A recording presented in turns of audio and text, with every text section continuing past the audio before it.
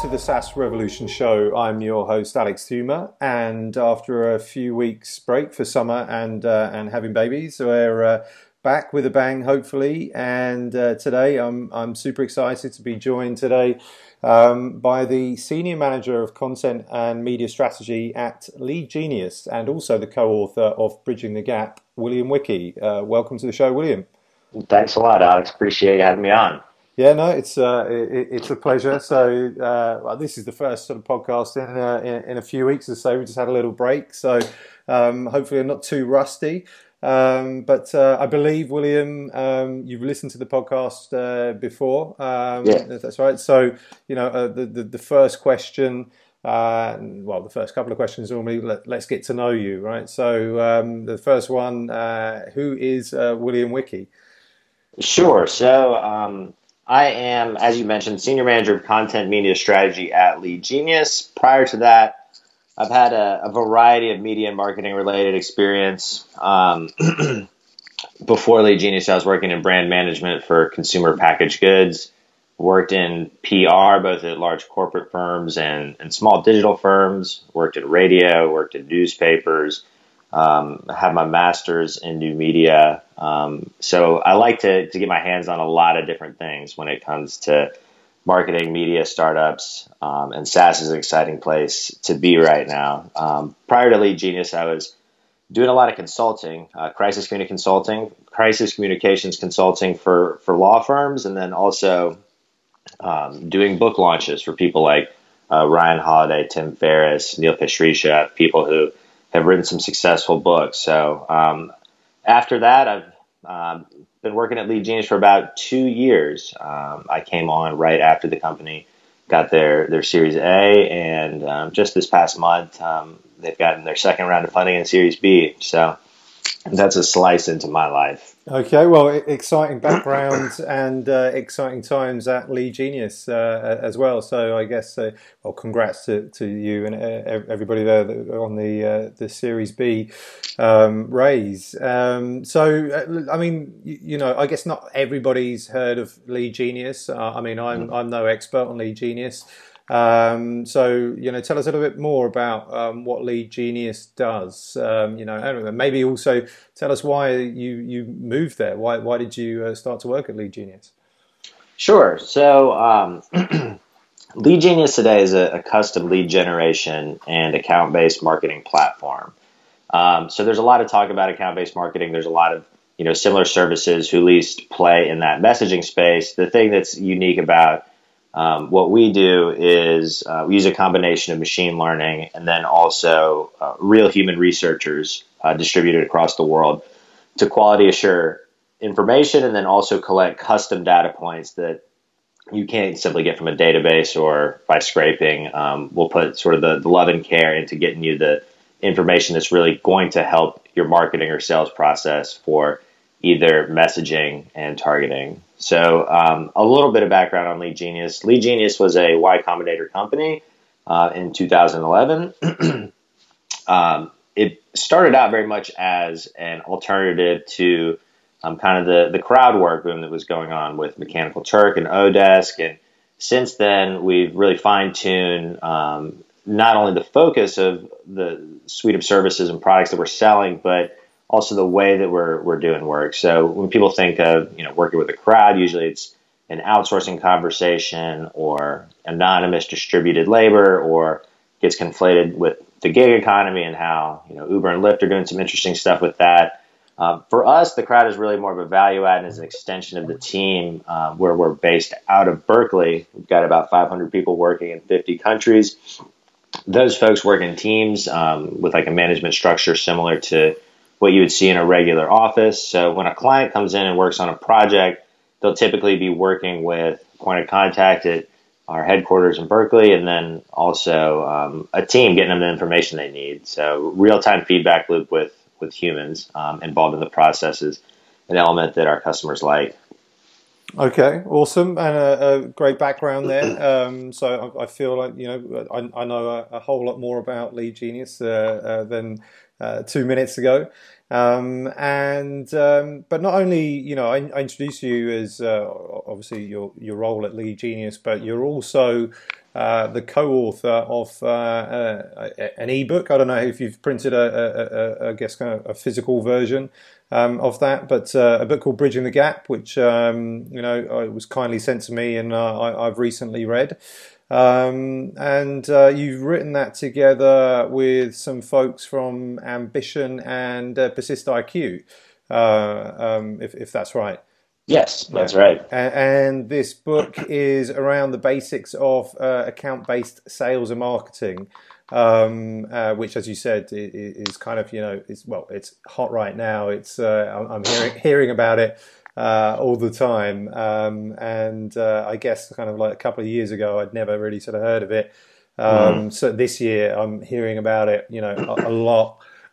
So before we get into, I guess, kind of the book and account-based sort of sales and marketing, why the collaboration with, Ambition and Persist IQ are the guys, I forget the name of the co-authors, but why didn't you do it yourself? Why the power of three? Was it just better than one? Sure. So, three. In this case, I think three heads are better than one. The folks I wrote the book with are Jeremy Boudinot at Ambition. He's the director of marketing over there, and then also Brandon Redlinger, who is the heads up growth at Persist IQ. These are guys that I just know professionally, known to be super smart and sharp. And this conversation about account-based sales development specifically sort of arose organically because we're in contact about a lot of different things, from content sharing to events. These guys are involved with the SaaS community out here in the Bay Area. We started just kicking around the idea of a lot of our customers are looking for direction and guidance, and specifically in this one piece of account-based marketing, which is broad. There's a lot of sort of misconception or at least noise and buzz around it. Let's try and cut through a little bit of that and focus on this key role of sales development, which we view as the bridge between marketing and sales. And alignment between marketing and sales is a key benefit of people who use an account-based marketing strategy. It's also almost a prerequisite. So this book definitely gets into some of the details of that. It's around 63 pages. You can find it at accountbasedebook.com. It's free. Go download it, check it out. But it's also intended to be a primer. So I know a lot of folks in your audience, they range from people just getting started with their own ventures and getting a company off the ground to people who are a little bit more mature, larger companies, 10 people, 50 people, 200 people. So, with a wide range of audience, a wide range of your audience, I'm hoping this book will be relevant to each of those tiers. Okay, so it kind of I guess answers the next question. Who is the audience? Who is the book for? So this book, is relevant for I guess the founders that are maybe early stage or sort of seed stage and growing their SaaS businesses, but also I guess sort of beyond that. We get a lot of people, in sales teams and marketing teams, sales and marketing execs, and even SDRs, and just generally sort of folks within that sales and marketing sort of area. This is relevant for them because this is potentially a new way of doing things and improving the sales process and marketing process. Absolutely. So at the small level, co-founders and founders should be aware of what's happening in the market. This account-based sales development role actually, for the customers we work with, about 50% of the time lives in marketing, 50% of the time lives in sales. So there's some interesting overlap there between the two. People who I'm hoping this is the most relevant for are marketing managers, sales managers, people who are managing email marketing programs or managing small teams of SDRs. Also VPs of sales, and even the boots on the ground guys, the SDRs who are actually, making calls or doing lead research. Hopefully this book will tell them where things are heading and, be able to speak intelligibly about what is happening in the industry. Okay, so let's go into it a little bit. First question, big one, is why does bridging the sales, marketing, and account management gap matter? Sure. So let me start by just giving a definition of account-based strategy Hmm. that I think myself, Jeremy, and Brandon agree on. There's a lot floating around out there, and I wouldn't necessarily quibble with people who take a different approach to it. But let me make it clear sort of what we're talking about. An account-based strategy is an approach to B2B marketing and sales where highly personalized messaging to multiple decision makers at key accounts through multiple channels helps align marketing and sales efforts to close qualified accounts quicker. So there's a lot in there, right? And a lot of that lives in marketing, a lot of that lives in sales. But aligning marketing and sales efforts is a critical component of that because your targeting and your messaging needs to be in sync in order to close these qualified accounts quicker. Hmm. Okay, gotcha. And should so you mentioned that they're like key accounts there, like selling Mm-hmm. into key accounts. Is this only for key accounts, or should we say corporates or large enterprises? Or can we be selling, using account-based sales development, or account-based marketing, and sales into smaller accounts as well? Oh, I think you can definitely do it from the SMBs all the way up to enterprise. So I guess to go back to your original question, why are SDRs a key component of this and why bridging the gap? So bridging the gap is just a reference between that chasm between marketing and sales that exists. A lot of companies like to this is a big sticking point for many companies. A lot of companies don't want to admit it, but there is misalignment between marketing and sales, and sometimes that can cause issues, especially for B2B companies where you've got a customer who's going to be involved in a longer sales process, and typically involving a higher total contract value, where it's not just a one and done transactional. Marketing team can send out an email and then collect a payment. A person who's going through that buying process is going to be exposed to some ads. They're going to have a little bit of awareness from the company, hopefully from either press or social or organic mentions and whatnot, and then they're eventually going to be exposed to marketing messaging, and then they're going to be talking to sales. The sales development rep is the bridge between those two, and it is typically the point where the messaging breaks down. Key accounts can be used by people who use a full-blown account-based strategy, or by people who have in the past used a funnel or other type of demand generation strategy. Key accounts give marketing and sales teams an opportunity to fine-tune who they're talking to and hone in even tighter on messaging and who they're targeting. So if you've got, say, 500 accounts that you're really going to spend your time and resources attempting to close in the next quarter, you can be very personalized and customized with how you approach those. Usually below that, people who are doing an account-based strategy and have a list of key accounts still have a broader list of named accounts where people are bucketed into market tiers, buyer personas, industries for sort of mass personalization. So the principles of targeting people with messaging that is timely and personalized is relevant regardless of whether or not you have a dedicated account list or you're simply trying to move people through the marketing and sales funnel faster. Mm-hmm. Mm-hmm. I agree. And you talked about SDRs there, and SDRs like bridging the gap between sales and marketing. And I think we've probably both seen the rise of the SDRs. Mm-hmm. In importance, and in this, especially in the SaaS space, over the last sort of few years. So, you touch upon it in the ebook, but why are SDRs more important now than ever? Is it because they're bridging the gap, or what are the reasons?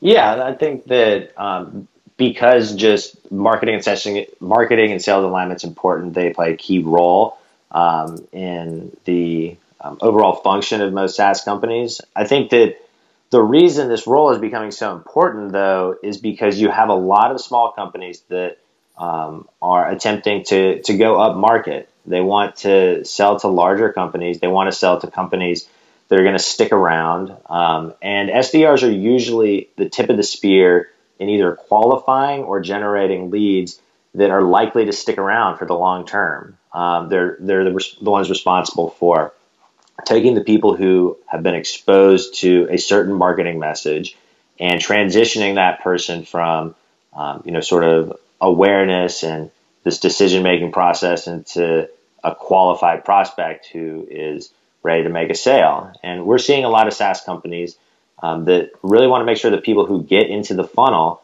are qualified and are likely going to stick around and have the characteristics for long-term success, because a lot of the revenue opportunity for a SaaS account is post-acquisition. It's in growth. You look at just the big guys, a big example in Salesforce. I believe that 80% of the revenue comes from post-sale, upgrades, cross-selling, all that stuff. So the SDR is the gatekeeper, and they're also the person setting the tone for the user or buyer's experience with the product. So that is why they're a key piece of that SaaS process. Okay, and so the SDRs, they're working with the leads that they're, I guess, kind of finding, or given, and how, in your opinion, do SaaS startups get find better quality leads? Obviously, Lead Genius, probably have some, experience around this. Maybe can we use use Lead Genius as a use case? What do you do to get better quality leads?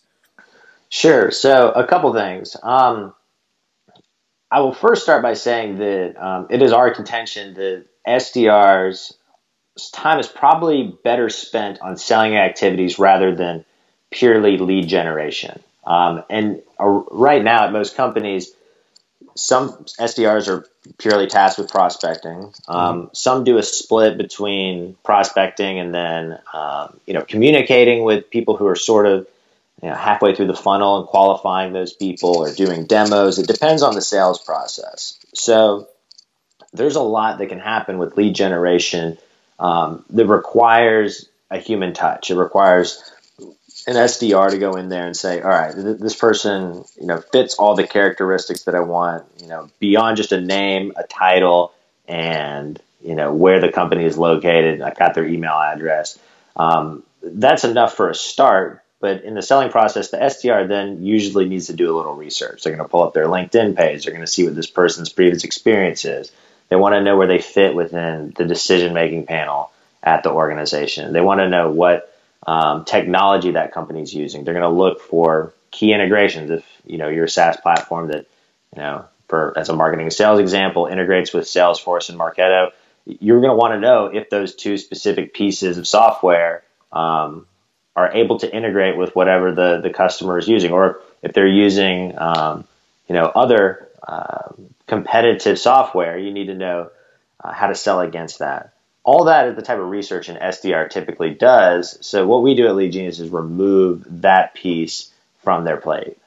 We do the custom lead generation that requires a human touch and put that information right into the hands of the SDR so they can start a step further down the road, work with a qualified lead that was generated on the criteria that they had set forth, and then go into a selling conversation, hopefully, right off the bat. So that's one way an SDR can be used more effectively. They can just spend more time in the selling process rather than doing lead generation. The other piece of just quality lead generation in general, which is something that we offer at Lead Genius, is data. Quality data. There's a few components to what makes a high quality lead. It's fitness for purpose. Is this person the right fit for my product? Is there product market fit there? It is timeliness in terms of when that lead was generated, not necessarily in the buying process, but how old is the lead? Is it from a year and a half ago? If so, then there's a good possibility that much has changed to that company, or that person has moved up, or they've moved on, or the company's been acquired.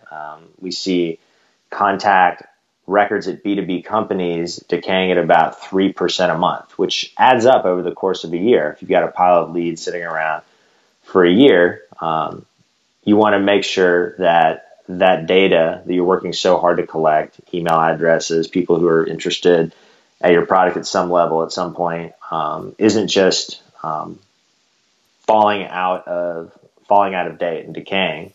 The SDR is the key piece of that process. High quality data helps them do their job better.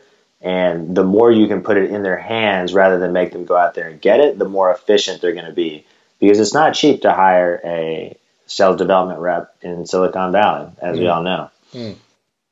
So a lot of guests I've had on the show, I would say certainly like this year, when I've been talking to them about tactics, whether it's sort of sales or marketing, inbound seems to be like the predominant sort of model for most of the folks that I've spoken to.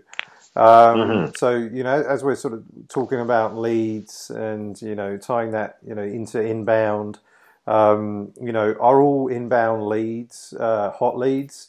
What's your take on that? Sure. Yeah. So inbound is great. For the past 5-10 years, we've heard a lot about inbound. A lot of that is coming from the biggest proponents of inbound, people who have inbound platforms like HubSpot. Mm-hmm. They've done a great job talking about the benefits of inbound marketing. And there's no doubt that salespeople love inbound leads. They're warm, they're hot. It's easier to sell to someone who goes and finds you and is interested.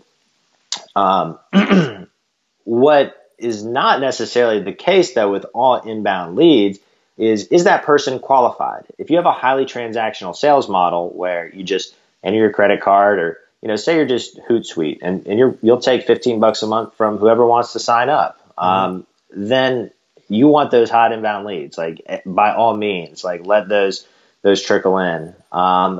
The problem is, though, that when you get to a company where you really want to make sure that person is a good fit for the product, where there's high marginal cost associated with bringing on a new customer, and you're spending a lot of resources on retaining that customer, you want to make sure that person is qualified. So, for example, at Lead Genius, if you have a sales team, under 5 people, you might get value out of our product, but more likely than not, you're not going to have the internal resources to capitalize on the information that we're able to give you. One of our biggest benefits is scale. When we go into big companies, we can scale up an outbound program very, very quickly. At a very small company, you might not be able to take advantage of that. When someone inbounds, we want to know how big the sales team size is. So this can be something we're asking on a form or something we enrich for after the fact. And many of the people who are coming through that inbound form field are not necessarily going to be qualified. The thing about outbound is that not necessarily everyone's going to be interested, but you know that everyone you're sending that email out to, as long as you have the right data for the leads you're collecting, is qualified. They fit the characteristics of your ideal customer profile. Mm-hmm. Moreover, outbound allows you to smooth out inconsistencies in the lead and sales pipeline. Inbound can be predictable, but oftentimes there's elements of feast or famine. You get a big bump from press or a funding announcement one month, and then the next quarter leads are down a little bit, and you don't necessarily have a good way to project what lead volume is going to look like for the following quarter. That can affect not only projecting sales, but it impacts hiring and all sorts of other things.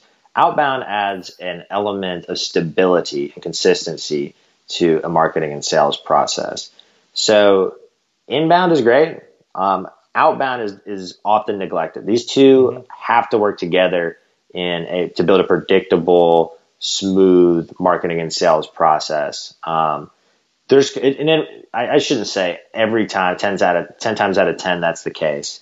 But for most companies, a healthy mix of those two is going to allow you to move people through the funnel faster. It's going to allow you to capitalize on warm leads as well as qualified leads and have long-term success and scale in a healthy way.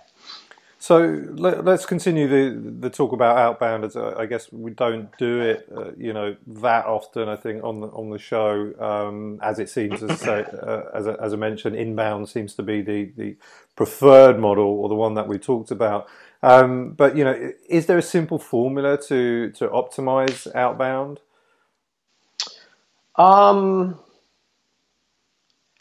Well, there's a lot that goes into outbound. Any particular elements that that you're considering optimizing?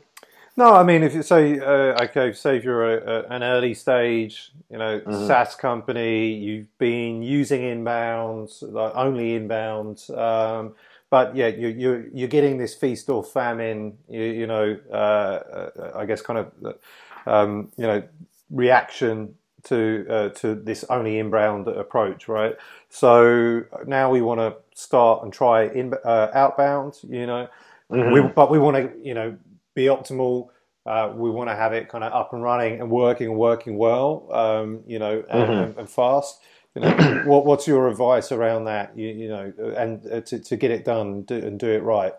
Sure, I gotcha. Okay, so getting started with outbound it's pretty easy. Another good benefit of outbound is that it's immediate. You're going to see results pretty much instantaneously, whereas building great content with inbound or working on press efforts, there's a little bit of a lag time in there.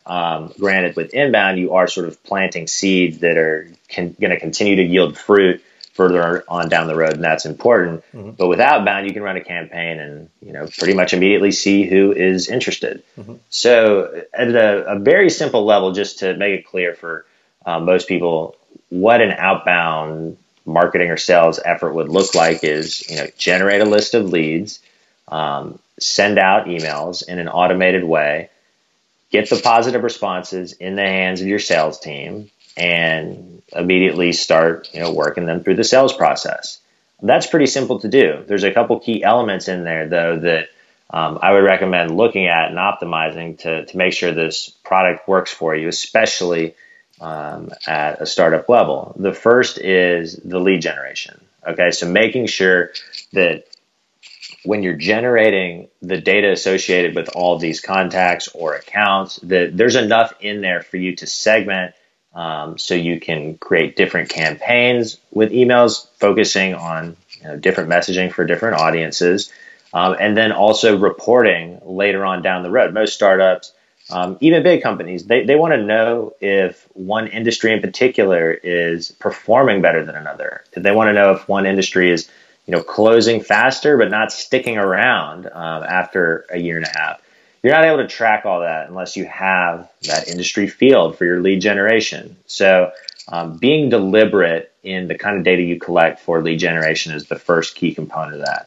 The second component is actually sending out those emails. It is very time consuming for an SDR to go out there and essentially do one-offs, to write a little custom template, but then customize it for each of these prospects on their list. And that is a way that many SDRs today still send out prospecting emails. This can really be done at scale, again, if you have good data and then the right software. So with Lead Genius, we have a built-in email platform where you can easily do mail merge style email templates, arrange them into sequences, and send them out. Persist has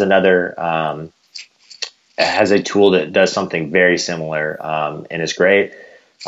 Many of our customers choose to use our email tool. Some even take our data and go to Persist. So if you're interested in seeing how the software works, I'd encourage you go to leadgenius.com, sign up for a demo, check it out. Do the same thing with Persist.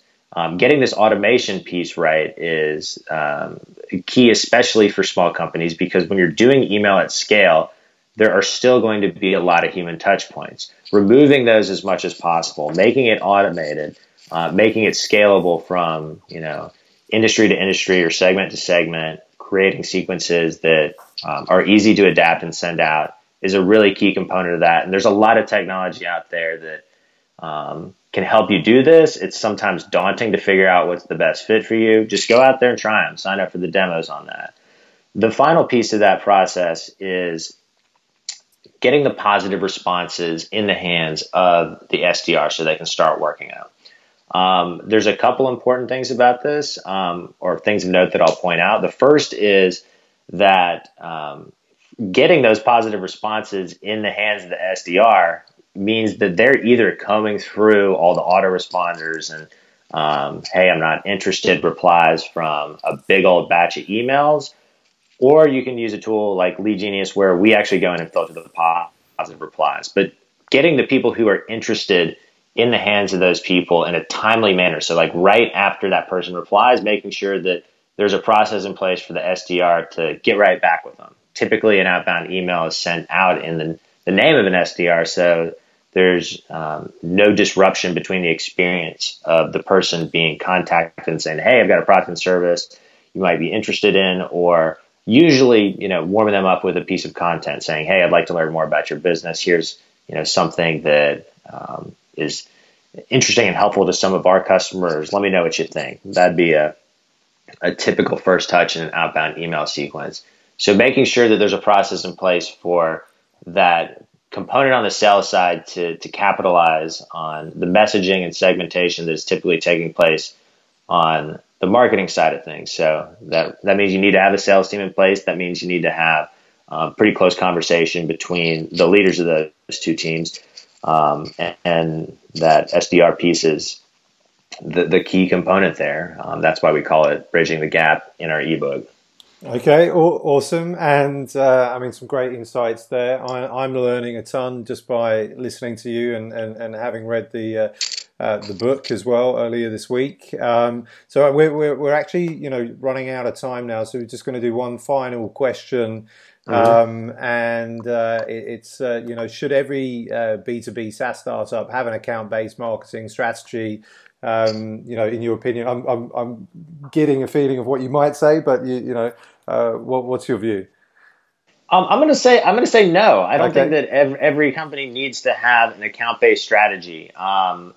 There are the smaller your deal size, the smaller and more transactional your sales process, the less important an account-based strategy is. If you're attempting to move up market and you've got an expensive monthly price point, like let's say, $1,000 and up or $2,000 and up per month, then it starts being worth considering who your best possible customers are, building an account list, and attempting to cut through the noise of all the marketing and sales messaging the decision makers of those key accounts get by your own targeted approach. So I would say the longer a sales process, the higher the lifetime value of a customer, the more important it is to keep customers in the pipeline and using the product that are less likely to churn, and you have a lot of opportunity to upsell and cross-sell. Then it's worth considering an account-based strategy. Even with that being said, you don't have to do an either or really. Like you don't have to dive in whole hog with an account-based strategy and abandon what's working. I would never say like, hey, an account-based strategy, it's going to help you bring more qualified buyers through the funnel faster. Believe me, there's all these benefits. Ditch what you're doing and try what I'm talking about. Data-driven marketing and sales people are not interested in that sort of maybe, right? Don't get rid of what's working. Rather, add in the component of just building an account list of these people and tracking that for the next quarter and seeing if the people you want to close or move through the sales process are actually doing that. And then, when you review your strategy the following quarter, it's like, okay, well, how do we actually, start closing and seeing better numbers on this? That's one of the things we do at Lead Genius for people. Sometimes people come to us with a target account list. Sometimes people come to us with targeting criteria. We help them build out that list, which contains, target accounts, but then also the decision-making panel, which includes people at various tiers in the decision-making process. Usually there's a user or a primary beneficiary of a product or service, and then there's a check signer or several people at these positions. If that doesn't sound like a fit for your company, it's like, well, there's not, there's only the one guy. He buys my product. He pays, every month $15. Then it's not necessarily a good fit for you. Mm-hmm. But if you're trying to move up market and you're trying to keep people around, then I would say an account-based strategy is definitely worth considering. Definitely worth understanding the benefits and how it fits into your marketing and sales process if you currently have a team of SDRs working to either generate leads, give demos, or just generally move people through, be that bridge between marketing and sales. Okay. Awesome. And I think on that note, we've come to the end of the show. So I just want to say, I said it earlier, but been learning a ton from you. The basics here of account-based sales and marketing and more. So you certainly know your stuff. So thanks for being on the show, William Wickey, content and media strategy manager at Lead Genius and co-author of Bridging the Gap. Thanks a lot for having me. Enjoyed talking with you guys. Check us out at leadgenius.com. Accountbasedebook.com is where you can find the ebook. I know that no one wants to sit down on their weekend and really read a marketing and sales book. Pick it up and just find the chapters that are most relevant to you. Look at that table of contents, and I'll bet there's at least one bit in there that is speaking to a problem you're having right now if you're in marketing and sales in the SaaS world. And it's only 63 pages long, so it doesn't take more than an hour and a half to read it. So it's a pretty quick but insightful read, and we'll link to it in the show notes. So thanks again, William.